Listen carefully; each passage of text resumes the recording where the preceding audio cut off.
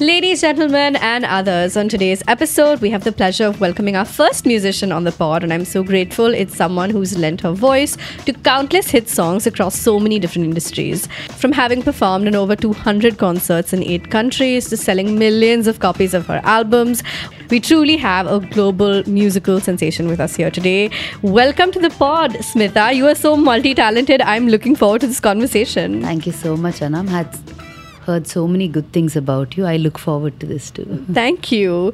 I want to just start off with understanding more about your musical career because I feel like it's so fascinating to me. I've always been jealous of people with great voices. I sound particularly odd today, but normally speaking also, I feel like people with great voices have always fascinated me. So talk me through your journey and tell me what brought you here. I was 16 when I first went on a television show, which was hosted by the legendary S.P. Balasubramaniam, and I happened to pass. I didn't even know what I was going to do after going on the show. I was barely, I think, in my 9th grade, maybe, when I was on the show, or 10th grade, and then I didn't understand. And back then, you know, there was not so many television channels and so many reality shows. It was one of the first at that point, and I had no clue what was going to come out of it, but I ended up winning episode after episode after episode, and then I realized, okay, maybe I can also sing. I knew I could sing as a child, but I didn't know if I could do it professionally, and I didn't have the exposure. But my parents were always very encouraging of, you know, me taking up art as a career. When I didn't even know what that meant. So I think it all started from there, and without parents like mine, I wouldn't have been able to do it at an early age as 16. But my first album happened when I was 18. This was right after the Paduta Tega ended. It took us a year for production, video, because I had no idea what to do, right? And there was no music video scene in South back then. It had probably just started in Bombay. A few artists, I think there was Alicia Chenoy, Sunita Rao, Anaida, all of them who had a couple of albums that had come out by then, but nothing in South. And we didn't think of doing something in Telugu because I didn't think an industry like that existed there. So we did the first album music video, which Ahmed Khan shot back then. This was 1999. That released, and on the edit table, when Ahmed was getting the song edited, Archie's had a label then. So Archie's Music, the head of Archie's saw the video getting edited and said, we want this on our list. So that's how my first step into the Hindi, the pop scene happened. And I had so many messages. My mom used to read them because I barely knew how to operate any of these things. So saying that being a Telugu girl, you're doing Hindi stuff, why don't you bring this out in Telugu? And that's how we ended up in 6 months getting the lyrics written in Telugu, and the same album releasing in Telugu, which really created. So a few weeks ago, when there was an interview with another channel, they said, so you're the OG of pop and independent music. I was like, what is OG? I said, I'm so sorry, but what is OG? Said, original gangster. I said, okay, great. I like that term. I'm going to take that. Said, I'm so, my social media and all of that, I keep wondering how people have the energy to actually do all of this, right? And then it's become so important today to be connected for many reasons, and I understand that now. So that's how illiterate I was when No, I love it, because then it's been a whole journey for you. I love that you said you had support from your parents, because so many people lack that, especially at a young age. So when I got this call after a call for participating in the show, I said, how do they know I sing? How do they know that I...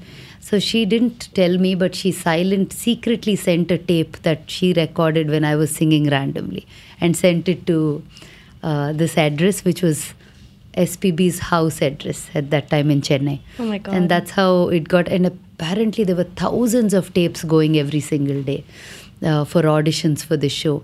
I don't know how it got picked. I think it also, a lot of luck, also timing, all of those play a role, I believe, in careers, especially for artists. Yeah.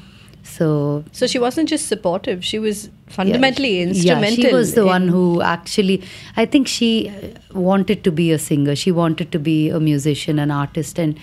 But in her time, she definitely didn't know how to do that. She found a way to do it with me and saw talent, so she pushed me this direction. Do you have a clear memory, or like the first time you performed, let's say for a live audience at one of your concerts? Is that something? Did you have her first of all with you when you performed the first time?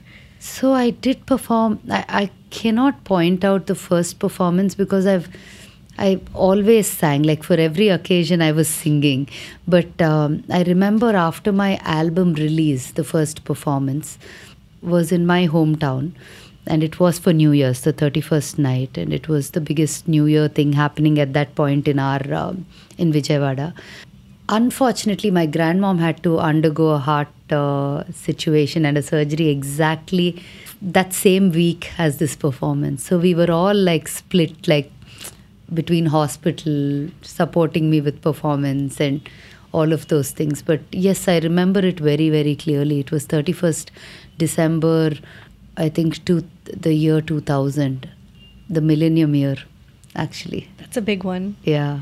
And what was that like? Because you go from, like you said, you've been singing all your life, but to be singing to a live audience professionally. I mean, your first concert, technically, right? Yeah, with a big audience, yes. It was interesting, but it was very home-like for me because I grew up in that place. I knew so many people that were there. So I did have a little butterflies that day, because I didn't have mom around me at that point. She was coming and going, but she was stressed because her mom was also going through a health condition then. But since you're asking me now, I never thought about it. Now all these memories flash. Yeah. Do you remember any particularly low moments? Because I feel like what happens on social media, what happens typically when you're doing any of these, media bites, I feel like aspiring singers, musicians always land up seeing the highs. But I think what people sometimes forget is that people who live in the public eye, in the spotlight, also have so many low moments that don't necessarily get shared. I'm someone that strives always to share my lows because I'm one of those people that's really passionate about breaking the barrier, that fourth wall, and making people realize that everything you see is not everything that's truly going on in this person's life. There's more. Is there anything that made you at any point of time feel like, okay, you know what, this isn't for me, now I should walk away? Those moments when you feel weakened by certain things around you, or any kind of lows that may not be related to your career per se, but made you feel like, okay, I need to step away from this for a bit. Did you ever have any of those through your journey? Actually, I mean, while you're asking me this question, I was trying to think very hard, but frankly, none, because not that we all go through things like every other artist, like all the artists, right? But I think success or failure didn't really change anything for me. Or if somebody or something or some space wasn't for me, I would naturally stay away from it and it would never bother me again, right? So it's never taken me through a point where, okay, this is not for me. Like I said, I saw project success at a very, very young age, which was also fortunate in a way because it didn't get to my head. I didn't know what it meant. So I just enjoyed it very organically, didn't realize that it was a big thing. I thought it was just like any other thing, right? It wasn't, for sure, because all my friends were going to school and college and I was performing, I was recording, I was shooting, but I didn't know anything and it just happened. When I look back and say, oh, this was my biggest hit, we sold millions of copies, so there's no copies anymore. I feel fortunate to have seen the full the whole evolution of music, from a cassette to a CD to a pen drive to a nothing, and just online, you just go on your phone and listen to music now. From piracy, from pirating cassettes and CDs to all music being everywhere. So I think the journey was more important than the ups and downs, and I also think that we created this space which was very independent for me, which nobody else was part of. Right, it was the first mover, first person in that, like they said, OG, right? Yeah. One of the things that I wanted to also understand, because you sing in so many different languages, is are you as comfortable in every language? Like, what do you, like, for example, what do you think in? Like, for me, I think in both English and Hindi, depending on what I'm speaking at the time. So how do you, from a professional standpoint, switch between this when you're singing in different languages? Was that something that you had to work on? So I can read, write, and speak Hindi, Telugu, and English. These are the three languages. Not great at Hindi, but I can read, write Hindi. I understand. That's I can fantastic. Speak a little bit. So when I write my songs in Hindi, if I sing in Hindi, I write them in Hindi. If I sing in Telugu, I write them in Telugu. And for the other languages like Tamil or Kannada or any other language, Sanskrit is written mostly like Hindi, right? Yeah. So it's very close. So I've written in the language that I've sung in most of the time, except maybe 3 or 4.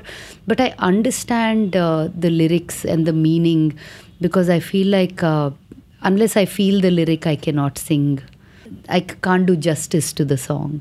So yeah, I think it hasn't been difficult to sing any other language, but I always asked, I'm very, very OCD about a lot of things. So I have people sitting there. I ask them, is this okay? Is this exactly the way it should be? Don't give me any freedom because I'm that particular language. It's not your mother tongue. It's not my mother tongue. But so I'm very specific. So it wasn't difficult. In fact, it's a learning experience. I love singing other languages that I don't know. That's amazing. When you do let's say an Instagram live, do you have people coming on and asking you to sing on like a live and in a different language? How do you deal with something like that? And do you go ahead and do these things on Instagram live? I'm quite bad with my social media. I'll get better. But when I have some shows that are happening and I have to come on air.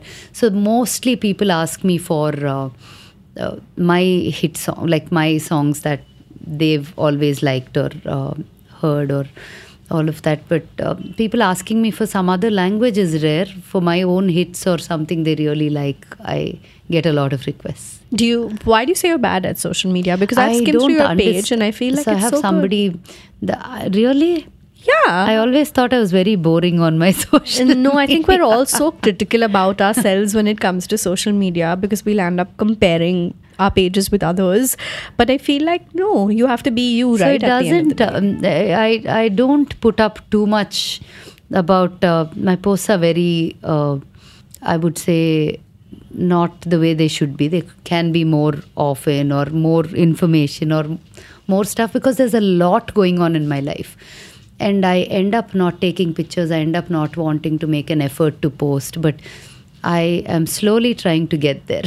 But I think that's a process, right? For so many people where social media doesn't come as organically to them. It's a little bit more of an effort. Let's say. Yeah. You are sometimes on the fence about should I live in this moment or should I document it. I understand that. Yeah. But I think it's a process. Like even for me, I am a creator and social media comes so organically to me.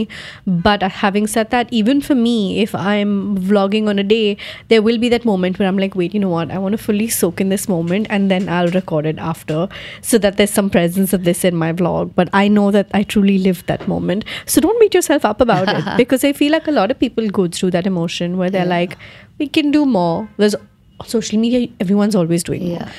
I don't think anyone will ever be fully satisfied with their own social media presence. But as long as you're you, that's all that matters. Yeah. So you don't manage your own social media. You have someone that takes care of it. I would like to, but then you'll see nothing on my page if I'm managing my own. You are too page. Self-critical for social media. My God. So I'll not put anything up. So especially when I have something releasing and I need to do some work and I know I will not do it.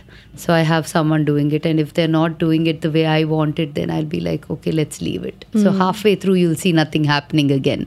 Like you started out with music, you did a little bit of acting, then there's been production. And now you're venturing into the more entrepreneurial space. So I've been an entrepreneur from the time I was 20 years old because my first business... that I registered was a clothing brand. I did a lot of cottons because I wear a lot of cottons and comfortable clothes. So we started, and then post that, Bubbles is a brand that I started, which was when I was 22. And we are a luxury chain of salons, hair and beauty salons across Andhra and Telangana. And Old School was a natural extension to it, I feel, because ever since, in fact, the year that Bubble started, I always wanted a brand that we built. And I traveled everywhere. I took my dad. I said, let's go see. We went to these world skincare fairs, all of that, in a few places. And I said, maybe we can bring these products to India, that, maybe this product we can label this. Somehow I wasn't comfortable with the feeling of white labeling anything. Yeah. And then I realized after Old School coming to this point where we have our own manufacturing and all our 50 plus formulations and all of that we built ourselves, I feel like now I understand that over 90% of the brand's white label, right? And then I feel like this couldn't have been possible for Old School because of the kind of process that is involved in bringing one bottle out, right? From the fruit, from the vegetable to the product, to the end product. So I couldn't trust anyone with doing the same thing. And private labeling is a huge thing globally. It's not even just India. It's all over the world. Yeah. As a brand founder myself, I remember when I was going from factory to factory, trying to figure out what labs and factories I want to work with. That's the first thing people want to sell to you. They're like, no, just take ready and we'll slap your name on it. Yeah. And I'm like, no, that's not what I'm looking for. I'm looking for people who will make the formula the way I want it, and then it stays custom to me. Because if you're going to take it and sell it to everyone, how There's is it no any point. different? It's just the name and how you market it, right? Exactly. Then, I mean, what's the point? How long did you take in that phase from figuring out I don't want to private label, don't want to white label, to figuring, okay, this is my setup and this is how I'm going to work on the launch of my brand? From the day from the day Old School, the name Old School was decided till today, it is 6 years plus. And now you are ready to go, ready to roll. Ready to go in May is when we plan to get into the market. And the first bunch of samples went out, were made in our kitchen, because it was Shivi's birthday, my daughter's, I think, 5th birthday, if I'm not wrong. When we had all her friends, about 40 of her little friends and their moms come for her birthday party. I said, return gifts why should only the kids get candy and pencils for return gifts? Let's give something that the moms also can use, mom and baby. So we made these baskets with a hair oil which had over 70 herbs infused in it. Then we made a body oil which had carrots, beetroots, pomegranates, and all of that cooked in our kitchen. And then we had a scrub which had cucumbers, sugar, lemon, and all of that, and some herbs in it. Said, let's package all of this, write a story about how each one was made, and give it to the kids and parents as gifts. Almost every single. And I actually still have a photo of the packaging. So these were glass bottles, and we tied these jute ropes around it to cover the entire, almost 80% of the glass bottle, labeled them, put tags on it, wrote stories about it, and made baskets, cane baskets that with handles that can carry all of these things in it. And almost everybody called back asking for more product. Oh my God. And I didn't have that much because we made just enough and little more maybe, and everything got done. So I was so thrilled that, okay, now people are really liking these kind of old school things. Why don't we create this as a brand? And I've been thinking of doing this ever since I started Bubbles. I've been thinking of, let's build something. And then I said, here we have a solution. And then I started learning my own, studying formulation a little bit. And it's like doing an MBA versus actually starting a business. So I always learn after you actually have real practical experience in anything, like be it my entrepreneurial journey. I started businesses, ran them, and then went to INSEAD for a year to do my graduation in business management and leadership. Similarly, I started this brand and then said I want to even learn how to make. So tomorrow, if I have to make them, I should know how to make them. True. And I always every product that you'll see in the brand will have pretty much every single ingredient has been researched by me, or my hand would be part of every bottle that will be sold, because I'm very passionate about things that I want to take up or do and be involved at every step, be it label to package to design to your logo to the ingredients that are in the bottle and the way they are processed and the way they're packed. There's something very beautiful about a founder that is actually involved in every step of the way, right? Because the more hands-on you are, the more compassion your product and your brand, your ethos really is built on, and people see that. And I'm sure it's a very validating feeling when you're doing something as a return present and people are like, we want more of this. That has to be a very lovely feeling to have. Can you tell us more about the kind of products you're launching with? Because today in present, when we're recording, we're sitting on April 24th. So in May is when you're launching.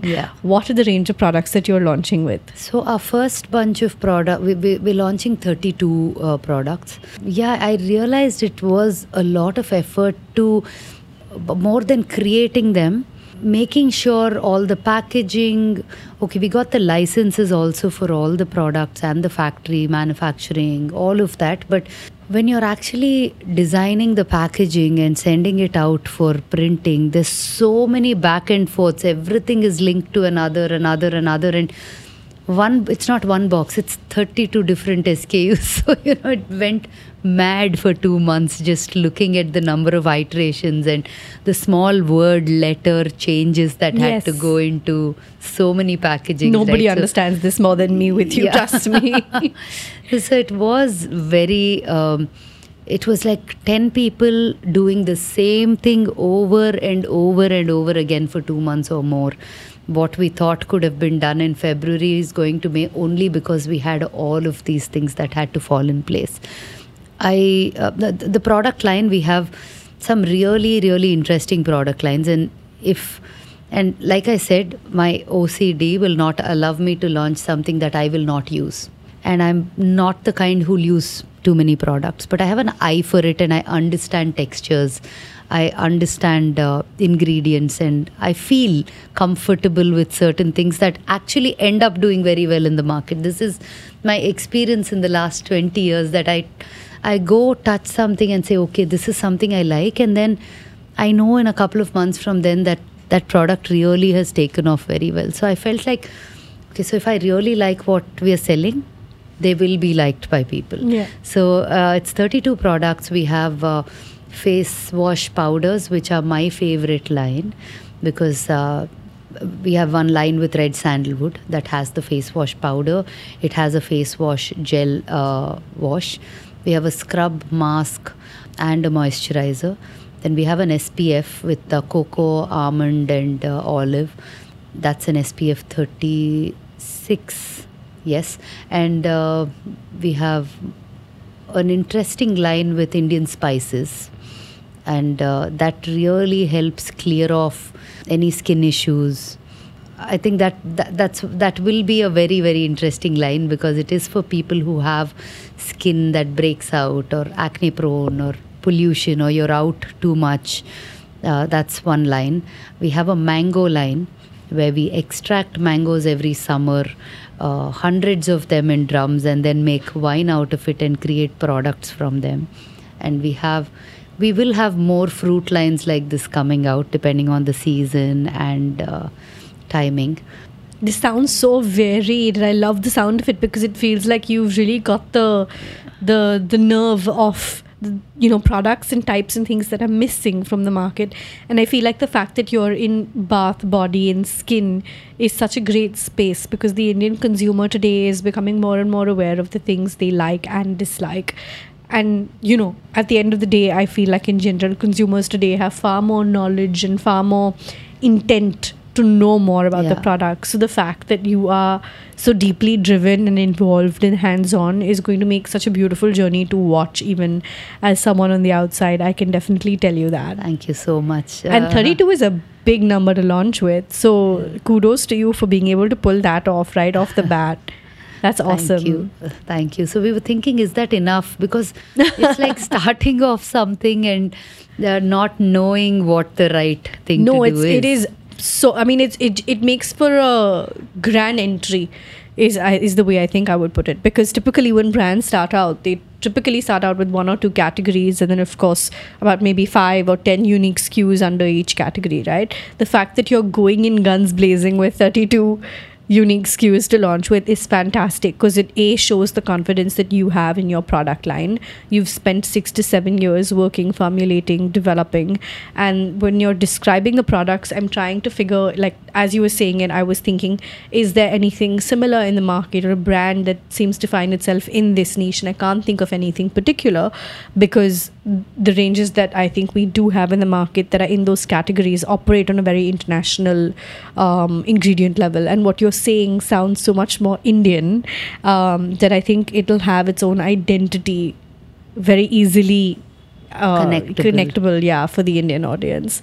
So more power to you, and all the best with this launch. I know I'm going to be keeping my eyes out on it.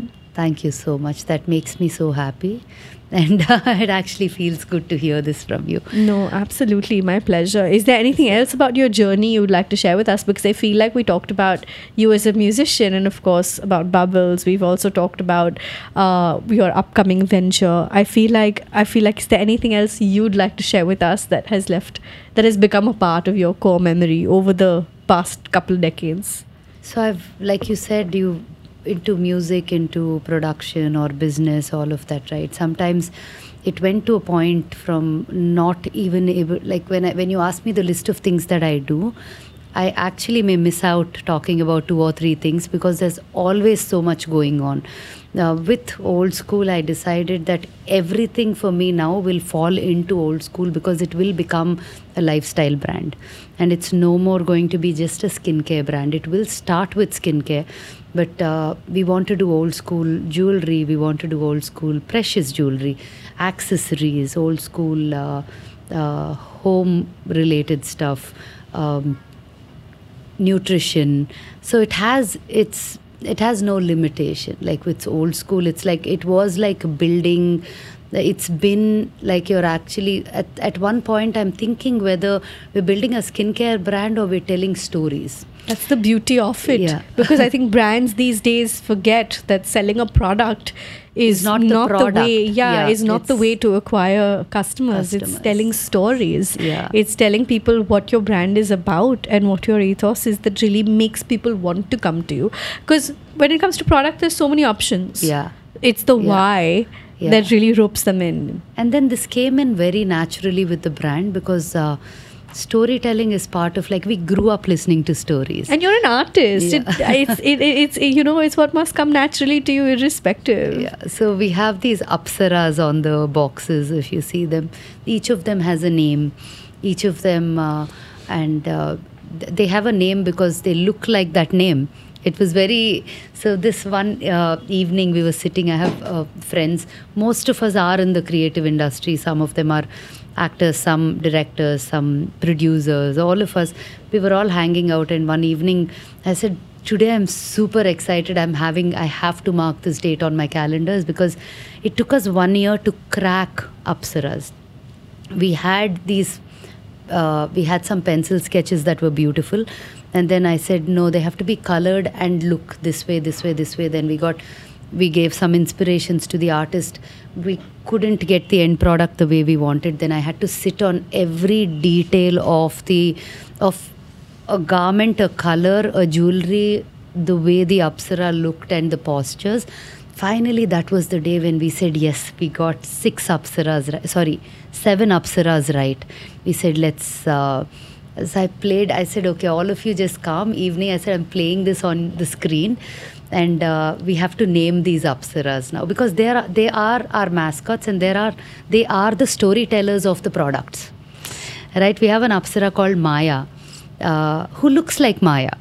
who will talk about the 63 herb hair oil and how from her heirloom, her ancestors brought this recipe, and how old school brought it to you in a bottle. How beautiful. So we have that story. So that's Maya. Then we have an Apsara called Meera. She's a Muslim Apsara, and she has that whole Nizami, Hyderabadi story of how that Apsara and the product line that she talks about comes from where, and how old school has built that and brought it to you in a bottle.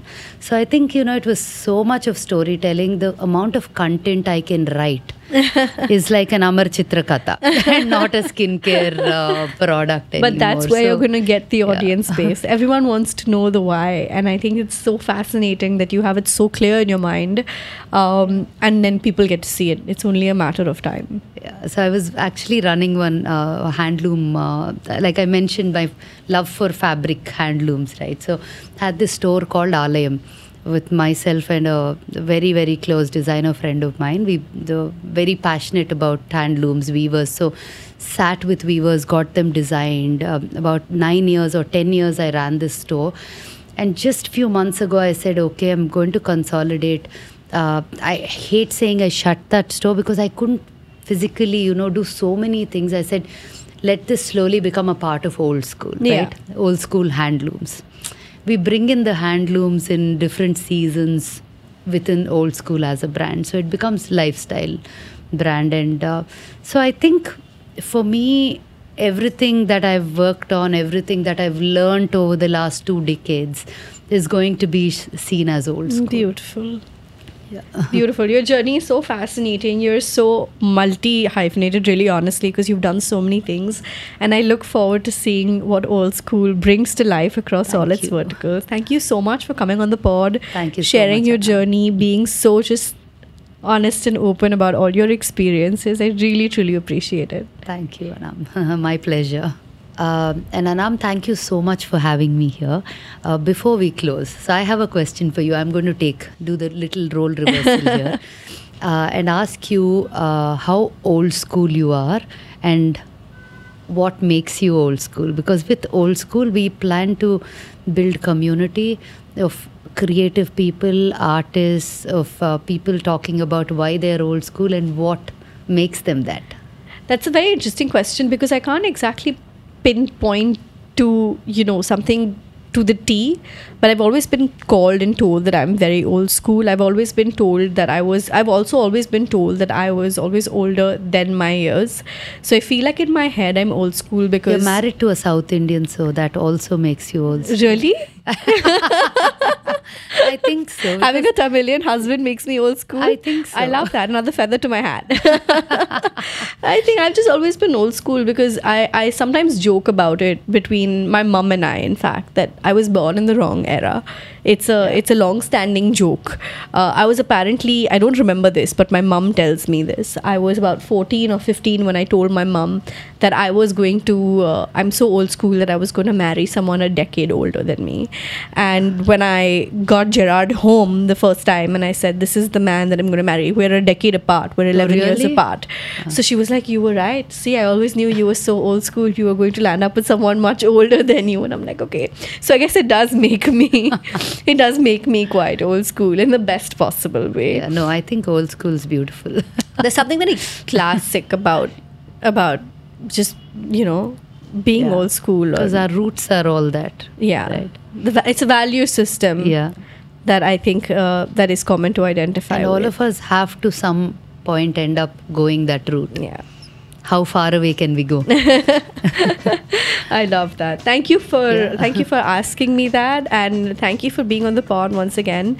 I have loved and enjoyed this conversation so much, and it's so different from all of our other podcast episodes because I feel like your journey is truly, truly, truly unique, and in the direction you're heading to now is just going to make it even more interesting to watch. I hope so. Thank you so much for having me here. Thank you.